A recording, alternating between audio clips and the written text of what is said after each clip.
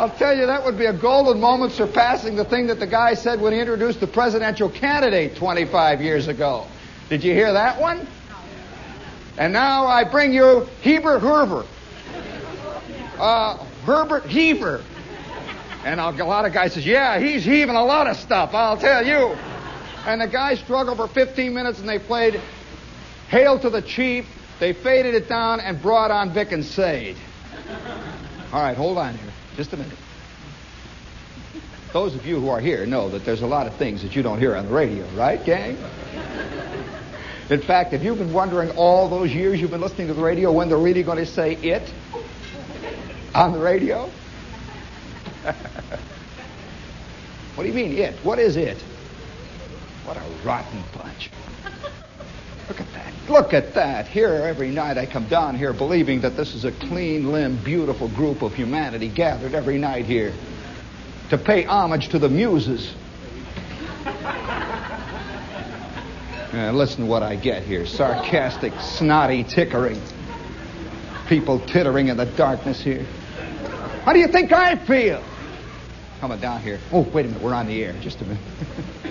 Some guy out in Ohio there just had a real bad moment at the front seat of his Mercury trying to explain this one to the chick. Yes. Yes. Are you aware, friends, that tonight is a full moon night? Already I've received 5 insane nut notes up here at the front desk here. Each one scrawled in a rugged handwriting. It says, I am here! It's a full moon night. Look around, friends. Yes. Out of the darkness and from under those privet hedges they come.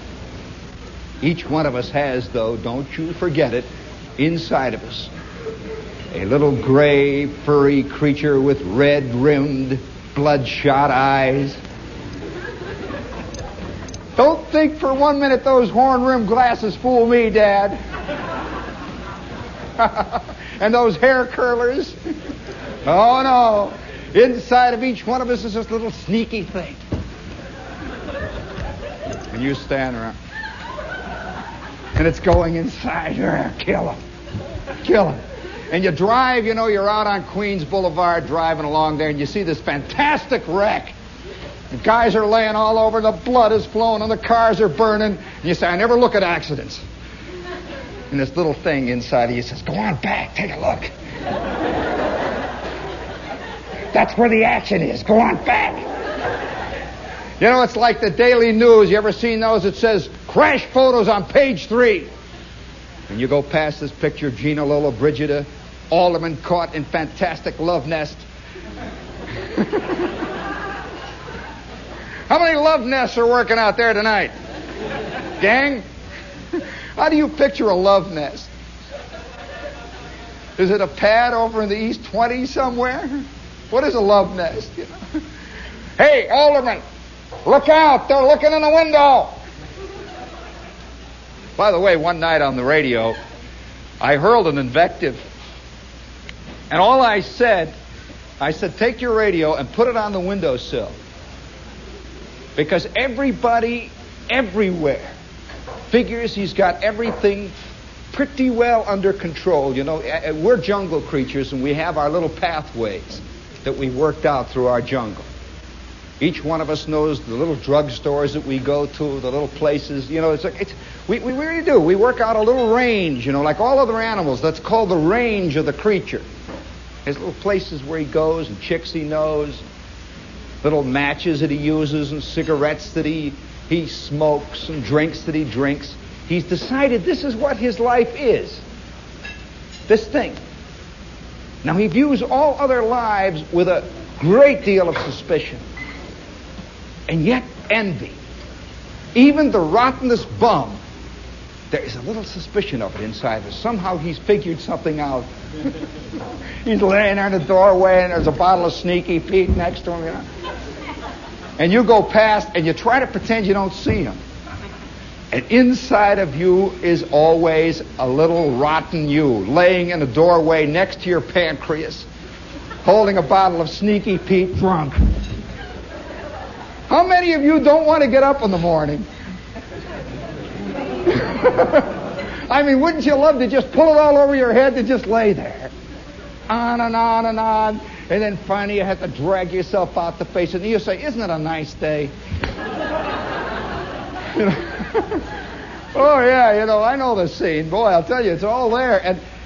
But inside of us, of course, there's always this little thing, this little sneaky, rotten thing. And so one night, doing an invective on the air, I said, put your radio on the windowsill. Just put it on the windowsill, because the guys that listen to this show, there's certain people in the world, I don't know how it is, certain people in the world who don't have it figured out and who know it. Now, do you remember Sinclair Lewis's Babbitt? Had it all figured out. Sell plenty of real estate and you're in business. All there is to it. And there are millions of guys who feel that if you've got a good job and you got a decent bowling score and a new Chevy, life is figured out. Nothing else to it. That's all. Just get those things and all right. But then there's the rest of us, you see. Skulking along. You get the Chevy. You got the good job. Your average is 190. And still inside is that little thing. Whenever you go past the crash photos, just take a look at them. Look at that. And you see the Chevy all splattered all over Queens Highway. And you're sitting there with your little safety belts, huh? Oh, boy. Oh, wow. It's a very scary thing. Of course, very few of us in our lifetimes, under normal conditions, just living, and I think society and civilization is an entire structure to keep us out of danger. I think that's really what society is. It's a structure that we built, a fantastic conglomeration of rules and laws and ways and paths and roads and cars and wheels, all of it to keep us out of danger. That's a very interesting problem there. Have you noticed that in the society we live in, hardly anybody's ever seen anybody really dead? Hardly anyone's ever seen any of these real things. You never see anybody born. Very few of us ever do. All the while we see people drive cars. They walk around, they've got clothes on, they look very official. We look sort of immortal, immutable. But once in a great while, a thing comes along where we know a guy is in mortal danger. And we all watch. I don't care how much of an intellectual you are, you watch. I suspect everybody in America watched John Glenn when he went up, Well, now, were they all interested in electronics? All those viewers? Was it space travel they were fascinated in? It's pretty hard to tell. But everybody looked, waiting. For what? Nobody knows. Well, in our lifetimes, we rarely are subjected to a fantastic thing like this. Well, I remember one time in my life, I think most guys that are involved in brave things, they're called brave afterwards, were not even asked. They didn't know it was brave. It was just a rotten thing, some silly thing that happened. Literally a silly thing. One time, I'm in the Army. This is not an Army story. It's a story. You never hear about experiments that really fall right on their you-know-what. You hear about the ones that make it, like the orbits. I can tell you of one experiment in the Army. It scared the living daylights out of me. That absolutely fell right flat on its you-know-what. And I was there. Well, I'll tell you what happened. Ever since that time, I've always had a sneaking suspicion. Every time I see movies where guys are doing brave things, I keep saying, oh, yeah? I bet you didn't know, Mac. I bet you didn't know. There they are bravely walking into danger and the bullets are flying and they get it. Oh, no. I'm in the Army right over here at Fort Dix. Oh, what a place. Oy. Fort Dix, I don't know anything about the Dix that it was named after. General Dix, it must have been somebody like that. I kept thinking of Richard Dix when I was there. It was named after a great hero of our time. So I'm at Fort Dix, and they sent about 25 guys from the Signal Corps there on what they called assigned detached service. No questions. I was at Monmouth for a while. One day they called about 25 guys. You're going over to Dix for a couple of days, you guys. Take your helmets. All right. So, you go. So, yeah. Usually you leave your tin hats behind. You go in ODs or you go in Class A's or something when you're on detached. You figure it's going to be a good deal. So they send us over there, and there's 25 of us. And they took us out, and we're Signal Corps men. You have to know that, you see.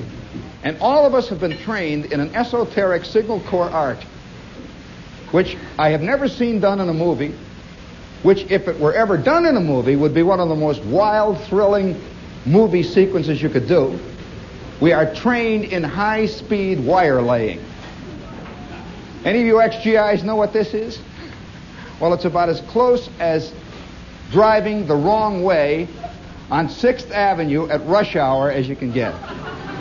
It really is. 3 guys stand on the back end of a Jeep, which has no governor on it, is going 79 miles an hour through the jungles and the swamps, and you've got a big reel of wire, and you're throwing a wire out. That's all. You go up and down, you throw more wire out, and you're laying it, you see. And all the while, guys are shooting. It's a very interesting business. And you lay this wire. Have you ever seen the scenes in the movies where Gregory Peck is on the phone, and he's laying in the hole there, and he's got his little band of hardy men around him, and he's on the phone, and he's talking to the forward observation post. It's Van Johnson up there, or James Whitmore or somebody. Well, how do you think that phone works? Has it ever occurred to you that some poor slob is... and they're down there in the hole, with a phone. Somebody's up there with the wires, boom. All right, so you got a wrong number. Shut up. Wrong number, I'll get your number. And boom, another one. And, of course, all the while, they're lobbing the mortars in, see, and what a high-speed signal wire laying team is really, it's a kind of low-level suicide squad. There's no rank in it. Everybody's a PFC, or maybe at the most a corporal. There's rotten hard work, but it's a terrific skill. And then there are wire layers. Oh yeah, every little, believe me, every little profession has its Ted Williamses. That's the truth. Among, I don't care what it is, among the certain group of guys, like for example, among truck drivers, there must be a DiMaggio. He can swear better than anybody. He can bash fenders in without even making a sound. That kind of guy. Yeah, the real pro. Well, I am assigned down there, and we have with us a guy who's a famous wire layer. He's introduced to us. He's from Fort Benning. And we're told he's the greatest of all. Big, 6.5-foot guy, heavy set, that kind of solidity that certain men have. You feel that even if it all goes to hell, it's right, that kind of thing. And so we're standing there, and the captain says, all right, man, we're going to try a dangerous experiment. Very interesting experiment. And, it looks so innocent there in the sun at Fort Dix, Dangerous experiment. The Army always likes to dramatize itself. Says, we're going to try a dangerous experiment here. We're going to try a new method of laying wire. What do you think is warming up 45 feet behind us? A DC-3. And it just goes, it's going... It's blowing the wind, and a couple of hot rock-looking flyers are standing around, hitting the old dial, old number 7. They're walking around. And there's a strange-looking rack on the bottom of it. Now it's beginning to soak through, isn't it, gang? So I know exactly what Mr. Glenn was going through. And so we're all standing. Of course, we're all PFCs. There's no television. Walter Cronkite is not on the scene. There is no fame there. We are not going to be written up in TV Guide. There are going to be no medals for this. Nothing. The 25 of us are there. And he says, all right, I want the five guys on the end. Guess who was number 3 from the left? I don't know, I learned later. That was early in my career, boy. After that, I'm always in the middle of the line, jostling. A GI learns to jostle both left and right simultaneously. A guy, if you ever saw an amoeba divide itself up a million ways, a GI could be 7 guys, 3 guys on the end there, and all it is Fred. He's the truth. Personal camouflage is a real art, really. And so there I am, the 5 of us, and we still can't believe it. We cannot believe it. We think that they're going to put us in the plane, take us to some other place, then they will put us in our Jeep, and we will have maybe dual carbs on the Jeep, It's going to be the dangerous experiment. So the plane is going, and the captain says, there has been a lot of speculation as to whether or not number 17, double-stranded, M1/2 telephone communication wire, Series B, can be laid from the air. And the 5 of us, they have decided to stop speculating.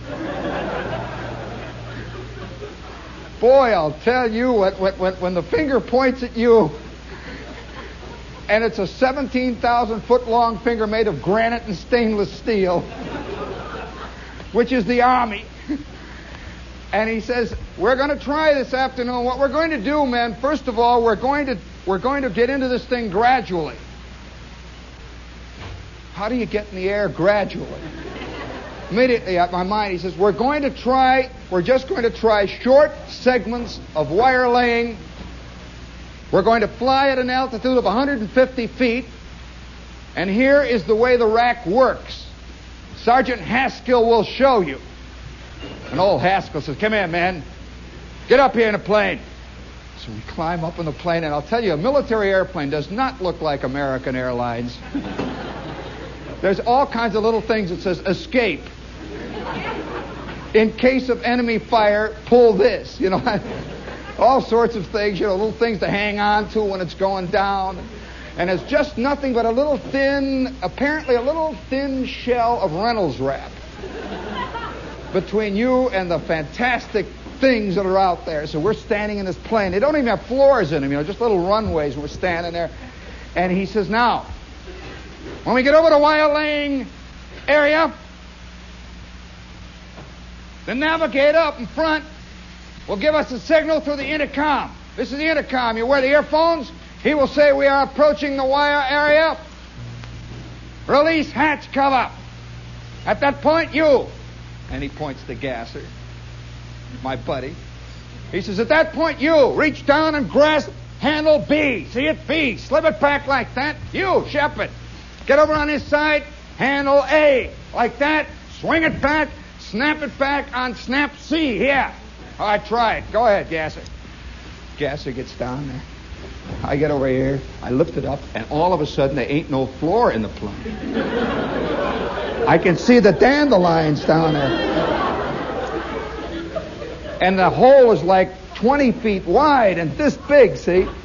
And we stand there. We're all sort of standing back. And it's only, the airplane's only about 6 feet off the ground. The thing goes down. And it looks like you're a mile high already. We're standing around. There's a little place to stand, We're all looking down. And he says, all right, now you. Over there, you two. You press lever C. You see it down here on the winch? The minute you do that, you throw out chute D. Chute D is there. It's a little chute on the end of the wire. Throw it out. It will begin to unreel. Watch the counter. The minute you hit 17.5, snap it off, close the hatch, and signal the navigator the wire has been laid. Any questions? Boy, were there questions. I'm telling you, and none of you, there are some questions you can't phrase. You can't put them into words, and I'm thinking, all I got to do is pull back, snap A, Gasser's on B, and Gasser, and the 5 of us. The sergeant crawls down, and he says, they're going to lay the wire over this area, right here to the left. of the landing strip over the trees and past the water tower. We want to see how it works in uneven terrain. Any questions about that? All right, men. Good luck. I'm telling you, it sounds like I'm inventing this. This is exactly what happened. We have never seen this thing before. And so the five of us sit down on these they have little netting things you hang on. They put a strap on you. And we've got these big helmets. They give us these big flying helmets. We're sitting there with our sheepskin coats. Each one of us a good solid PFC. We've crawled up the long command lines of the Army. We've reached this present state of eminence. We've all been brought up on movies, with Don Amici and guys flying in these airplanes and Errol Flynn. And here we're in this rotten, old, crummy airplane. You have no idea what they do with the old airplanes that have been shot down, and they put them together. They use them for experiments. They put them back together. We're sitting there. There's patches all over. This thing has flown over 16 million miles of the front. Oh, they're looking awful. And we're sitting there, and up in the front, you can see the navigator, the crew chief, and the pilot. Everything is open in a warplane. It's everything. And something isn't working. They're fooling around. We're sitting there watching. They're getting the thing started. And it's very funny to see them start an airplane. In the Army, it's almost like a Ford or something. It starts, They just turn a couple of switches and the wings are flopping. Oh yeah, those old DC-3s had a great way. And we start rolling. It's not even on a runway. It's on the grass. It's out here at Dick's, and we start rolling over the dandelion. We get at the other end. I'll tell you, we're sitting there, and they got these little holes you can look out, and we can see our friendly barracks back there. You would be surprised how great a lousy, rotten hole can look at certain moments. I've learned perspective, believe me. I'll tell you. And there is those beautiful white barracks with the sun. The sun is shining down. You can see GIs. Do you remember that great line out of Casey at the Bat? Somewhere the sun is shining. Birds are singing. Somewhere the bands are playing. There it was. Camp Dix looked beautiful. The sun is coming down. You could see guys going in to get their Milky Ways at the P-Action. And it looked like Oz, It looked like the most beautiful place in the world. Guys are walking out, and this thing is going... And there is nothing snottier than a first lieutenant DC-3 pilot with a second lieutenant co-pilot navigator who are not about to do the dangerous experiment. They got 5 PFCs back there. They just drive along. I don't know the word. PFC is very expendable in the Army. PFC in the Army stands for something that none of you civilians know what it stands for. Do any of you remember what PFC stood for? All right, you tell your chick what it stood for on the way home. Yeah, it's a great expression. There we were, all PFCs. And the plane is rolling. We get out to the end of what was the runway. It was just a long field. And we're sitting there looking at that winch. A machine, can become a very, very deadly enemy. Something that is about to destroy you. Some nut invented this thing. And it's laying there, and it's made out of blue steel. Somebody had welded it together. It's one of these fabrication jobs. Obviously experimental. Had big white A, B, C levers on it. Everything was obviously just put together. I can imagine Glenn getting into his capsule, And he gets in there and he finds that it's kind of taped together. They didn't tell you about those things. The last minute they found out circuit D doesn't work. It's just a great idea, it doesn't work. So they tape it across the L, And he's laying there among the tape and the little notes says, in case it doesn't work, Fred, do this kind of thing. Well, we're sitting there, and then on the intercom comes our first lieutenant. And he says, all right, man. He says, I'm your captain. I'm Lieutenant Johnson. And have any of you ever done any parachute work? And of course, there we're sitting. And he says, look, you all have parachutes issued to you, and in case of trouble, the crew chief will give you further instructions. Further instructions? What kind of trouble? And right there we're sitting.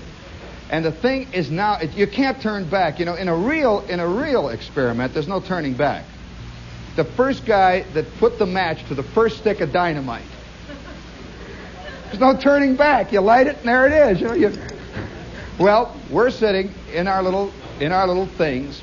We get down to the end of the runway, and he starts with the motors. You know how they gun the motors to see whether the oil pressure is up, and they go,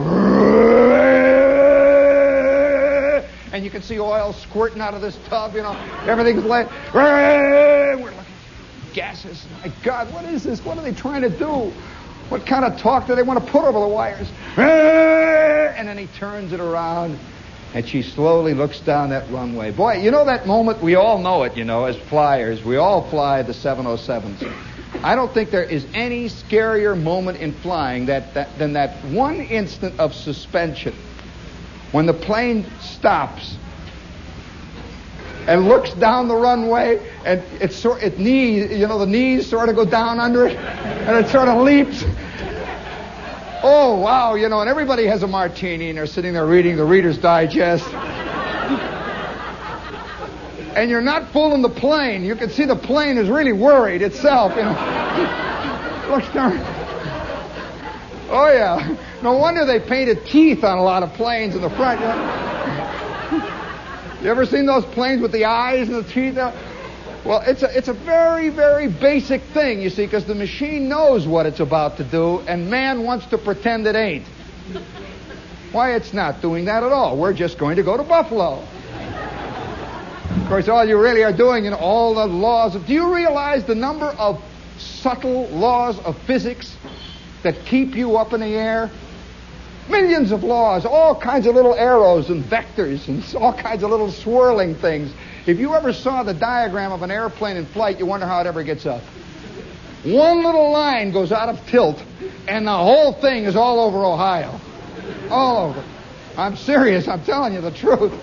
Oh, yeah, it's a fact. So we're sitting there. We are all technicians, We know something about these things. And we're immediately beginning to think, what happens when we open up the bottom of this thing and the wind comes in? I mean, have you ever seen the bottom of your plane gone? The 707, over Cleveland? And with that, it starts to roll. Well, I can tell you this, and I think all of us, since we're all alive and human beings, we've all faced the horns of the bull in one way or another. There is a moment when all, and this must be something great that was given to us by nature, providence, God, whatever it is you believe in. There is a moment when we throw ourselves in the lap of what it is. We just say, I got no control. It's out of my hands. As if somehow that makes it feel better. You know that moment in the plane when it starts going, you say, well, there's nothing I can do now. And you feel innocent and good, that if it crashes, you're not responsible. It's not, there you are, you're going to look like a great big bowl of ketchup and peanut butter. Doesn't make any difference. I didn't do it, Well, we're sitting there, and we start, and there was that moment, and of course what comes with that moment is a kind of false optimism. That as long as I'm not responsible, and hence it must be good, then hence everything is going to be all right. That moment where we start rolling down the runway, and we immediately, the five of us, are saying, this is not a bad deal. This is not a bad deal. I wonder if they're going to form airborne wire laying teams. You get flight pay. You get flight pay. Gee, that's great. We got helmets, maybe some wings and stuff. Wings with wire hanging down, Wire laying team, little silver wire, something, combat boots and everything. So we're talking, and immediately, we start thinking of the great stuff that's going to happen, and that plane is all the while going... Well, a DC-3 that has had maybe 16 million hours on its airframe and like 458 combat missions on its two poor, sad, tired engines is the noisiest, insanest, scariest machine that I know of. Everything creaks. Little things leak. I don't know what is in the cabin. The stuff is squirting out little pipes and stuff all over it, and things are rattling, and the windows are going, and it's up. Oh, it's up for a second, it's sort of settled. We're trees are coming up and down. And it settles down and you say, whew. And you felt that instant that you have already succeeded in the experiment. Just getting up. I'm sure that Glenn, the minute he got up into orbit, felt, well, that's fine. It was only 10 minutes later that somebody says, no, when you start coming down, then he realized. Well, immediately after getting up in the air, we're about, maybe 500 feet in the air, and this clown up in the front gets on the thing. He says, all right, we'll be over the area now in about 2.5 minutes. 2.5 minutes? We're just up. You know, they don't mess around in the Army. They don't go out, show you Rome and things. But below is Jones Beach, folks. So I'll take a look at that. He says, 2.5 minutes, we'll be over the area. Prepare your equipment. And one of the guys says, what do you mean? He says, what do you mean? What do you mean? Open the hatch. I get up. It's me, And Gasser, and we both get up, we look down at this thing, and I got my big thing here marked B, and Gasser's got A, or I got A, and he's got B. We're standing there. We can't even figure, Gasser, what are we supposed to do? Gasser says, what do you do, pull it up or sideways? I said, well, Gasser, let's just both grab it together and pull. And so we're standing there, and with that, the guy back of me, Johnson says, hey, listen. He says, who's supposed to work the winch? And I turn around, I don't want the winch. I work this. Don't give me the winch. And I've got my earphones on and the thing is shaking. It's very funny. You don't feel at all like a hero. You just feel like, this is ridiculous stuff. And with that, Gasser says, well, okay. So I look across and we pull this thing back. It goes clunk, clunk, clunk. And for an instant, it didn't work. It didn't come up. Clunk, clunk. And the thing flew back, and there was the most insane torrent of wind. Papers, junk, cigar butts, all the stuff. This old airplane, had been taking guys over Germany for years. We're standing back, and here it goes underneath us. The trees, insane, everything, water towers, and it's just a big green, yellow, brown, white. You ought to look straight down from an airplane. You think you know the speed of an airplane when you're 35,000 feet above Cleveland in a DC-8 or a 707. Wow, 250, 400 feet above the ground looking straight down. You can't believe it. You cannot believe anything be like this. Just like a blur. It's like a Jackson Pollock painting that's gone nutty. And we're standing there, and then he says, all right, drop the stuff. We're coming up, drop. We're frozen. He's standing. He says, what happened? Is the stuff out? We're here. What happened? All right, we'll go back around the course again. And so we're feeling, are we feeling rotten? This is not the way Errol Flynn would have done it. We sort of stand there, and he is eating us out. We did not realize that the pilot is in charge of this thing. He is. And he says, do you realize the captain and 2 majors and a lieutenant colonel are watching? He says, I'll pretend that we were just taking a quick practice run over. He gets on the radio, practice run now. We're going into actual run bomb now. Going into actual wire laying run now. That means there ain't no chickening out this time. So we go back around, the plane makes that big, gentle, sweeping curve, makes the wings down, and he starts coming down again. He lays it right on the deck this time. And boy, you can see the trees, you can see dust flying from our wake. We're hanging on there. And with that, Johnson gets over, he's edging over by this winch, it's over here, and here's the hole. I'm over. He edges around, he holds onto the thing. The other guy's got this little crummy parachute that's hooked to the end of the wire. It's got like little cables and stuff. Okay. All watching. The lieutenant is saying, ready, man, alert? Okay, back there? Give me a check. Johnson says, yeah. Okay. Isn't it great how they talk in movies, those guys on the intercom? All right, Roger, 7 o'clock high, bandits at 7 o'clock high. You ought to hear the way they really talk on those things. 7 o'clock! Ah! They really do, There's ex-fighter pilots. Oh, let me tell you, there's a lot of stuff goes on in those fighter planes you never thought, I'll tell you. Well, we're standing there, we're giving it, okay. He said, all right, at the count of 3, out with the chute. 1, he's gunning the thing. 2, 3. And Johnson takes his fingers like that.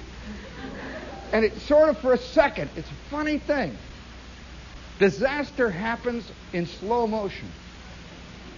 It just sort of fell like this for a second. It just sort of spun. We're all looking, all 5 of us. It spun over maybe a couple of times, a little lead weight on it, and suddenly it caught the wind.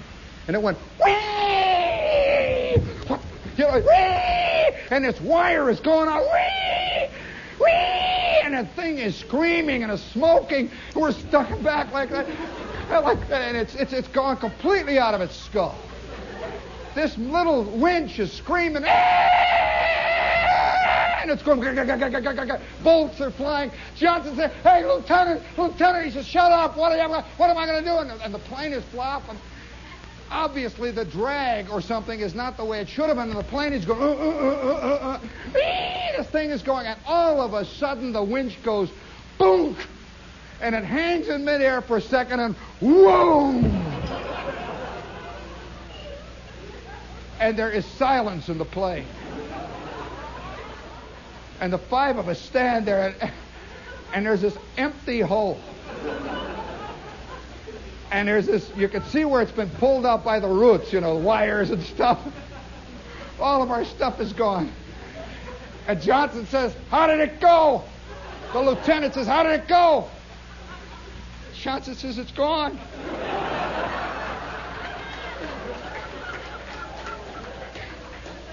And the lieutenant says, what do you mean? He says, it's gone. Everything's gone. Can we close the thing?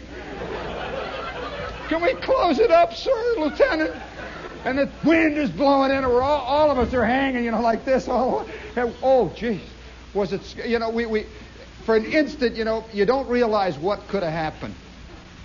If those bolts had not given up, we could just see our plane, like a plug at the end of a backlash line. Boom! Coming down. The bottom pulled out and down flat on its belly. We're standing there. Oh. How do you close it? They haven't told us how you close it. And the lieutenant says, close it up. We got to come in. I can't bring it in like this with the thing open. Close it up. And the plane is sort of jiggling. So Gasser gets his end, I get my end, and it ain't like a door, friends. We start to push, and as we push, the wind gets higher. It becomes like a weather vane. It's going, it pins us down, go. Oh, my God. We'll never get down. It's not going to work. Lieutenant, can 4 of us put it up instead of just me and Gasser? The sergeant said just me and Gasser. Can 4 of us try it? He's get it down, will ya? All 4 of us now. And you know that picture at Iwo Jima? Well, the difference was those guys got it up. And all 4 of us are like this, and it's pushing us down. And you get that instant, I'm going to get crushed under this thing. Woo! We jump, boom! Down it goes. There's a silence, and if you can imagine a silence at a plane going 320 miles an hour at 290 feet above the ground with a 4,000-mile gate, there was a silence. We didn't hear nothing. Gas says, what are we going to do? Lieutenant, is it closed? No. Check your belts. You got your safety belts on? You guys all got your chutes buckled? What? What's he leading up to? And that's exactly what he said. You got your chutes on? Sergeant, go check their chutes. And with that, the crew chief comes back, and he sees the big hole. And he goes from each guy, he says, give me that buckle. Pull him like this. Give me that buckle. Do you know how to work it? They're yelling back and forth. You know how to work it? Pull the thing. When we go out, pull it. pull. And then it was no longer if or but. He says, got it, count 3, pull. Oh, got it, you guys? He works his way back. He's got 2 chutes on, you know. We got those little chutes that the kids get at Woolworth, you know, those little round. Oh, man. And we're all hanging like this. See, we could get up. We start edging back. And Johnson says, Lieutenant, can we go out the hatch or do we have to go out the door? Go out the door! Don't get near that hatch. You'll get killed going out that hatch. Johnson says, yeah. We're hanging on there and the wind is coming in like a solid rock of molten lava. Our faces are raw. Oh, boy. Weeds, cigar butts, old GI hats, everything is flying in all the time. We're flying over a camp. A lot of stuff you pick. Oh, you should see what airplanes pick up. It's like a big vacuum and we're just sweating. And he says, all right, we're going up to 8,000 feet. And we wait. You'd be surprised how much more peaceful it is at 8,000 feet. Somehow it seemed a little less dangerous. You know, have you had that feeling when you're looking out of a plane, you're 30,000 feet, that it doesn't look real? There's little things, and not only that, if you fell out, you just sort of fly, you know, you just can't see yourself hitting 6th Avenue, you know. You just can't. No, it's a very unreal thing, and that's why guys find it very easy to drop bombs at 40,000 feet. It isn't real. It's just a mechanical operation. And so there we are. We're looking down. And it looks good. We start heading out, and he heads out to the water. You know, Dix is near the ocean. He starts heading out over the water. We're looking at the water. What is this water? You know, we immediately, you know, Gasser can't swim. You think of sharks. You think of all kinds of stuff in water down there. We make a big turn, and the lieutenant says, sit down in your seats, buckle your belts, and hang on. We're holding, and the wind is screaming. All 5 of us are just hanging out to those holding rods. We make a big turn, and we see Dix coming into view again. There's those little white houses down there. And he begins to drop. Whee! You know that funny feeling when a plane is going down? It sort of heaves. And there's that silence, and you can hear the wind coming in through this insane hatch. And now we see coming up that meadow that we had taken off from. The sergeant up in front, the crew chief, is on the phones. Belts checked. Check your belts. Check your belts. The lieutenant's bringing it in. Woo, and then you hear the flaps. You know that flap sound? Whee! Whoa, she comes in. Whoa. And the worst part of it is all of us can see the ground right below us coming up faster and faster. Whoa. Boom, she hits. We're up again. Boom. Boom. Boom. And then it's just rolling. We see the ground and the dandelions are getting slower and slower. And all of a sudden, it stops. And just sit. The lieutenant just whips the back end of this thing around. He throws it. You know, blah, blah, blah, blah, blah, blah, blah. These are very cool cats. They don't care, you know. He's whipping it back, blah, blah. Where all of us are sitting there. Absolutely unable to even think. We're just sitting. We get to the end of the runway, and it goes...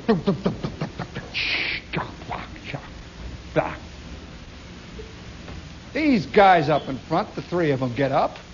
Just like that. They open the door, out they go. Gasser, Johnson, me. We slowly get up.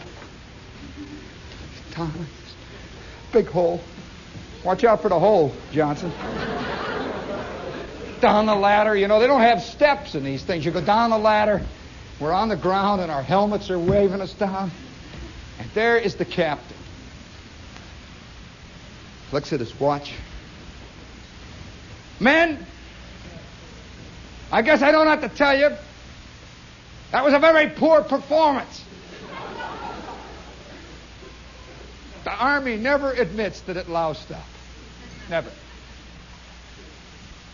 There's going to have to be a lot of work on this project before we get it underway.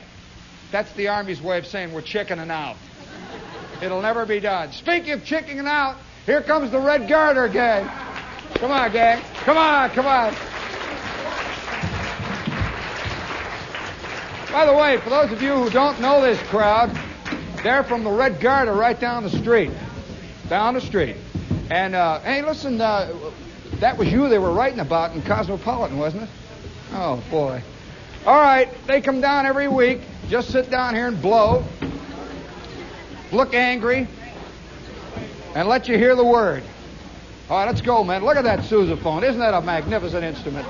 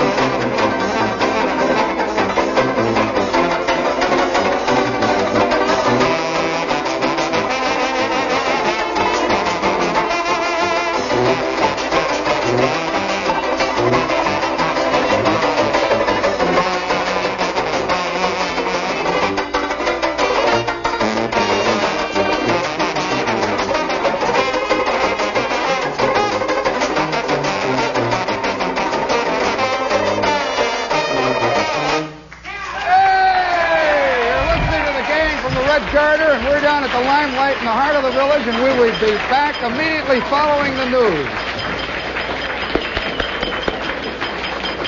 Hey, this is the gang from the Red Garter, for those of you who don't know them.